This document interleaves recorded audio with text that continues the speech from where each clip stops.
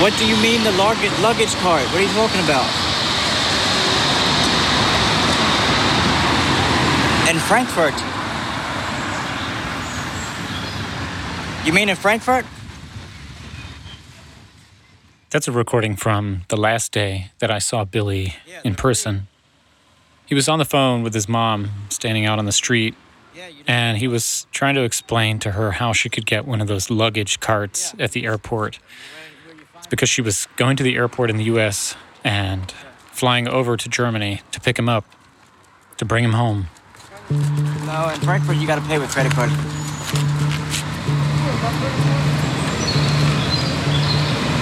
All right. Hey, I'll call you back. I have a really bad connection here.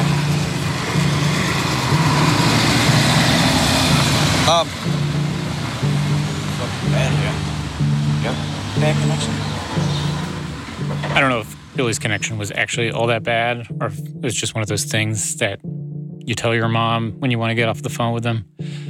Regardless, his mom did make it onto her plane with her luggage, and she made it over here, all the way to Frankfurt. I didn't see much of Billy after she arrived. They were spending time together, and they also went out to see Billy's kids and her grandkids. The next thing that I heard was there was some kind of a disagreement happening, some kind of fight had broken out, because Billy's mom one day went through one of his bags when he was sleeping, and she found all the stuff that he uses for shooting up. He called me one day on the phone to tell me what had happened. But were they so surprised? I don't really get it. Yeah, of course. They thought I was a plane. I told you that. Oh, okay. I told you my family doesn't know anything. Yeah. So what did they say? Like, what was their reaction then? My mom's crying, and my ex-wife's pissed and doesn't want me to see the kids if I'm fucked up. But the plan is still to go back now, or what? Like, yeah, I got my passport today. And your mom still wants you to go back? Yeah. But now she don't trust me at all.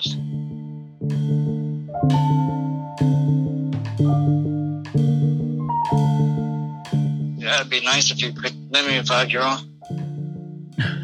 But your mom's in town. Didn't she give you any money or anything? No, she's not giving me nothing now. Right.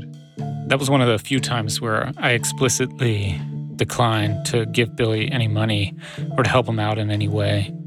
I just figured that if his mom was in town and she was refusing to give him money, I didn't want to sort of go behind her back and be his enabler in the moment where they were all trying to get him clean and get him back home.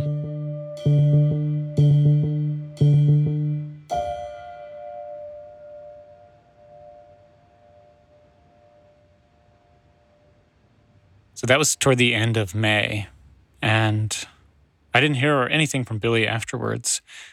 At a certain point, I thought, okay, I guess that's it. I guess he and his mom must have gone back. But I never got to see him one last time or say goodbye. She just came over, picked him up, put him on a plane, took him back. The next I heard from him was in June. We tried to connect over several weeks, but the timing just never really worked out. And I was getting kind of worried, actually, that if I didn't get in touch with him soon, he might not be able to really remember or tell me exactly what had happened. So finally, we locked down a date and we got on the phone. But this time he was in the United States and I was still here in Frankfurt. Hey. Hey. Yeah. Now I can hear you. Yeah. You know. My phone is messed up. I don't know what the deal is. Every time I even make a phone call, like on speakerphone, it doesn't even work. And it's been messed up for a while. I don't know what the deal is. I probably got to get a new phone. Anyway, how are you? I'm all right. I went to boxing finally. You're what? I went to boxing finally. Oh, okay. In case you don't know, Suboxone is a substitute drug for heroin that you take when you're trying to get clean. You might have heard of the drug methadone, which is another common substitute that's given to addicts to help them go off of heroin and start getting clean. So Suboxone is like that, just a different, newer kind of substitute. They just started giving it to me last Tuesday. Last Tuesday? Yeah. I had to do like 24 days methadone withdrawal. Wow. Has it been 24 days already since you were over there? Nah, it's been 26 days. No, so it was like 21 days. That's how long it had been since Billy had flown back to the United States. And I asked him how the flight was because I knew he'd been worried about it. He was worried that because he had been a junkie for so long and he knew that some of his veins were messed up, especially in the one spot where he always shoots up, he was worried that he might have some circulation problems or might have some kind of medical emergency up in the air in the long, nearly 10-hour flight from Frankfurt to where his mom lives. But he told me, actually, it went just fine. I slept the whole time. Yeah, I got really fucked up so I wouldn't stay awake. What do you mean you got really fucked up? Yeah, like, got high and fucking took my sleeping pills before I got on the plane. Mm. That's a fucking 9-hour long plane, man. I'm trying to fucking stay awake for this shit. Yeah. Well, I remember you were also afraid because you had this like pain last time that you flew and you were worried about it. Yeah. No, I wasn't really thinking about that. Okay. Just think like me and go back together. And, What? yeah, just think about that the whole time. So in case you missed it there, Billy said that he wasn't worried on the airplane about his blood circulation or any health problems that might occur. He was thinking about his ex-wife because he said they had just gotten back together right before he flew back to the United States. And I beeped her name just then because I want to protect her privacy. And the rest of the episode, anytime you hear a beep, you know that it's her name that's come up in conversation. But why did you go back if you got back together? Because I wasn't going to get clean in Frankfurt. Uh-huh. I mean, if I would have stayed there, it's like I had to get away. I needed a break. Yeah. You know what I mean? Okay, but how did this all happen? Last time I talked to you, like, you were over at her house and they were mad at you because they found all your needles and stuff. Yeah, but like the day before we were talking and I don't know, the next day she was pissed off at me, but then I think I didn't come for 2 days. And then she sent me this text message saying she need like just, you know, she hopes I get clean and everything, but she really needs me and the kids need me. Or she needs me really bad. Mm. And I was waiting for that message for 3 years. Yeah. Now we're talking all day long. I was like a fucking teenager. That's so sweet. And she's going to come in a month or two. Okay. Visit me, and then I'm thinking about coming back before Christmas. Okay. I really want her to come here. Yeah. With the kids. Yeah. Mm. She's just coming for like a couple of days, like a week or something. Yeah. I said, I got a lot of problems back there right now, man. My social worker was telling me, like, I have to be back within 6 months of my, visa. Yeah. Well, they'll revoke it, even though it's, like a lifetime thing. Yeah, I know that. I have the same. And then they almost didn't let me leave. I had to show them the receipts that I paid all my fines up to date. You did? It's not completely paid off. It's just I paid up to that day. And then I showed them, because when I was there paying the fine, they gave me a paper that I can pay it with a credit card every month. How much did you pay? So far, about $250. Okay. I still got $350 to pay, but I mean that's just the first 6. There's still going to be like 100 to come. Yeah. Are those the ones for shooting up outside, or are those the ones for? No, that shit. I never got nothing from that. That's still going to come too. That's just from riding the train without a ticket. Yeah. Yeah. And then my social worker was telling me that there's a very good chance when I come back, I'm probably going to get arrested at the airport. Why? Because I got like fucking 50 charges there, plus thousands and thousands and thousands of dollars in fines. And then like we're divorced in Germany. We're still married here. We're divorced in Germany, so everybody has to get a visa, like the visa, the Aufenthaltstitel. It's like a working permit, and that you can stay there for longer than like vacation time. Yeah. And because we were married, mine is unbefristed. Right. You know what that means? Like lifetime. Yeah. It never runs out.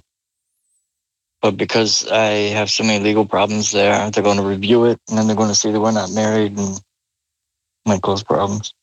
I definitely gotta get back to my family there. Yeah. Those jail in Germany is really nice.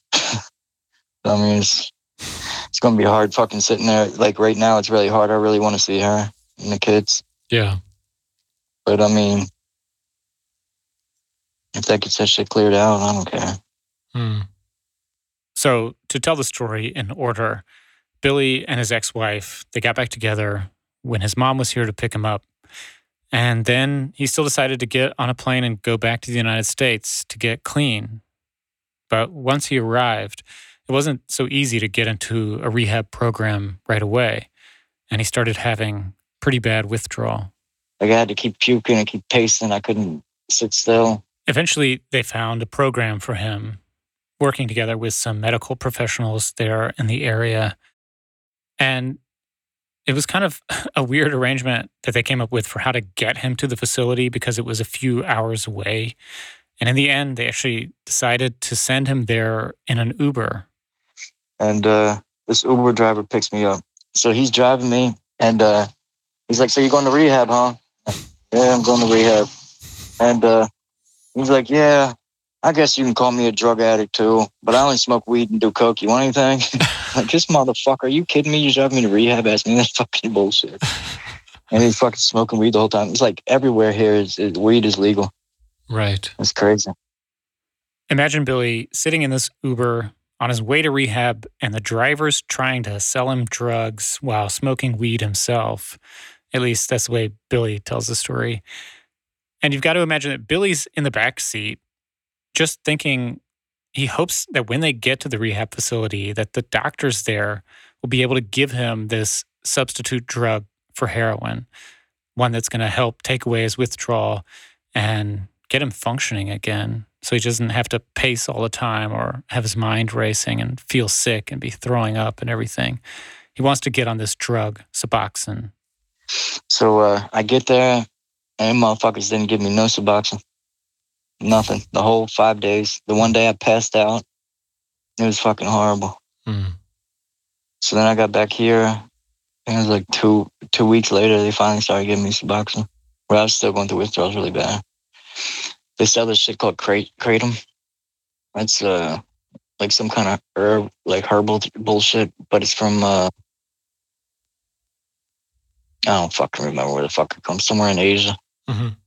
It's not. It doesn't come up as a opiate on piss test, but it works as an opiate. And I was taking that shit every day, and I mean, it helped a lot with the withdrawals after I found it. Is it legal? It's just like a tea? Yeah. No, it's not a tea. It's like pills, or you can get a powder and make tea, or you can get like these little shots. I was taking pills at first, and they weren't really helping. And then we found these shots, and you drink one of the fucking shots. It says there's 5 of them in a bottle, and you shouldn't take the whole bottle at one time. I was taking the whole bottle, and it was actually getting me high after a while. That's right. Billy tied himself over during that first period of withdrawal when he got to the United States by taking what he called some kind of herbal mix from somewhere in Asia and getting high off of it. Eventually, he did get on Suboxone, and the withdrawal went away, and he got back a sense of stability he hadn't had in years. No, it's perfect. I got a job interview tomorrow. You have a job interview where? At Walmart. Wow. Because I have to go to group. I have to go to these group meetings 3 times a week. Yeah. So I can't get like a job during the day. So I wanted to get a job at night, but it's like a lot of the places here, even Walmart, they stopped. They close at 11 now. They don't have night shift no more. But my brother works at Walmart, and he was telling me that they're doing a remodel and they have a night shift for 1 month. Okay. Which I just need to make some money so that I can buy a ticket to come see me. And Wednesday I'm going to do my driver's license. Wow. And my mama let me use a car. I need to find somewhere that's close to here, and Walmart's right down the street, but they start paying between $18 to $20 an hour. Wow. It's fucking crazy here, man. Well, I went to McDonald's the one day and ordered food, and they put a flyer in my bag Apply today, start today, $20 an hour. Fucking McDonald's is paying $20 an hour just to get people to come in. Everywhere is hiring. Wow. Nobody wants to work right now. And I need to work. It's like, that's what I've always done, is just work my ass off so I don't have time to think about getting high, you know what I mean? So when I'm at work, I just focus on my job, and I don't got OCD or nothing, but I do my shit perfect. Like, I'm clean, but I can function.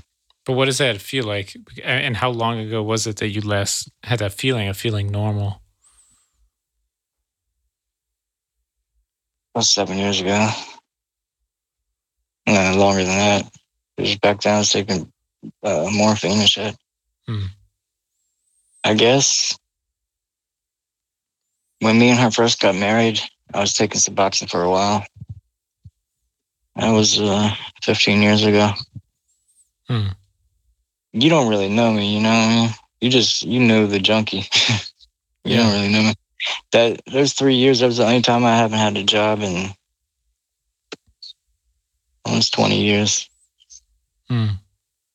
I didn't have kids, I didn't have my family. It's like, I was never that bad. Yeah. Does it feel weird that I met you at this like worst time of your life, and that's the Billy that I know? Nah. Look, it's like, Billy's not even really my name. I know. When I was there, I didn't tell nobody my real name. I never brought my wedding ring. Like, it was a whole different life. Yeah. I went crazy, you know what I mean? It's like, me and her were together for 12 years, and then we split up. 11 years, and we split up. And, I went from having 3 jobs, a house, 2 cars, kids. I was married for 11 years at a time to fucking nothing. I just went crazy. Yeah. And then Frankfurt, man, it's like, I'm addicted to drugs, you know what I mean? But I was addicted to Frankfurt, just the whole lifestyle and the drug scene and everything. And that's a big reason why I came back. I had to get away from that shit. I mean, you're cool. I'll keep a relationship with you, but none of those other people, I'll never talk to them again. Yeah. I hope so. I feel a bit sad now when I go downtown and I realize that you're not there. That's a good thing, though. I know it's a good thing. I know if me and wouldn't have got together, I'd definitely be there right now. Yeah. I might have came back here, but as soon as I started going through withdrawals and I realized that fucking shit wasn't working out the way I wanted it to, and I wouldn't be getting Suboxone for a couple of weeks, I would have left. I guarantee you that. I mean, I could have came back the whole time, but I just really want this to work this time with me and her. Yeah. I mean, it's going to be complicated, but we'll figure it out. We've been through a lot worse. We'll get through it. Yeah, I think so too.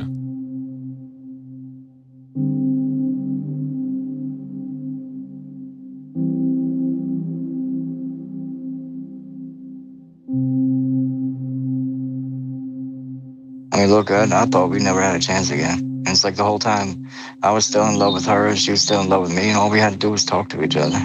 Well, we were both like too afraid. Like, she thought I hated her and I thought she hated me, and we just didn't talk and shit. Fucking 3 years, man. Yeah. All she had to do was send that text message earlier, or I sent one to her. Right. And the whole time, like I said, it was like I was addicted to Frankfurt. But I mean, I would have, in a heartbeat, fucking went back home. And it would have been so much easier for me just to come back here. But I stayed there on the fucking street, letting all these fucking bitch motherfuckers I thought were my friends fucking rob me and shit. Yeah. Just because I didn't want to leave her. And that's like a big problem now for me, like in my head. Because it was always like, okay, if anything happens to her or the kids, I'm an hour away. But now I'm on the other side of the world. Yep. That's a tough feeling. Yeah, I really miss her. It's like, now we're back together and fuck it. Nah, whatever. This ain't a love story. If you say so, it sounds a lot like a love story today. No, this is a fucking junkie story with a happy ending.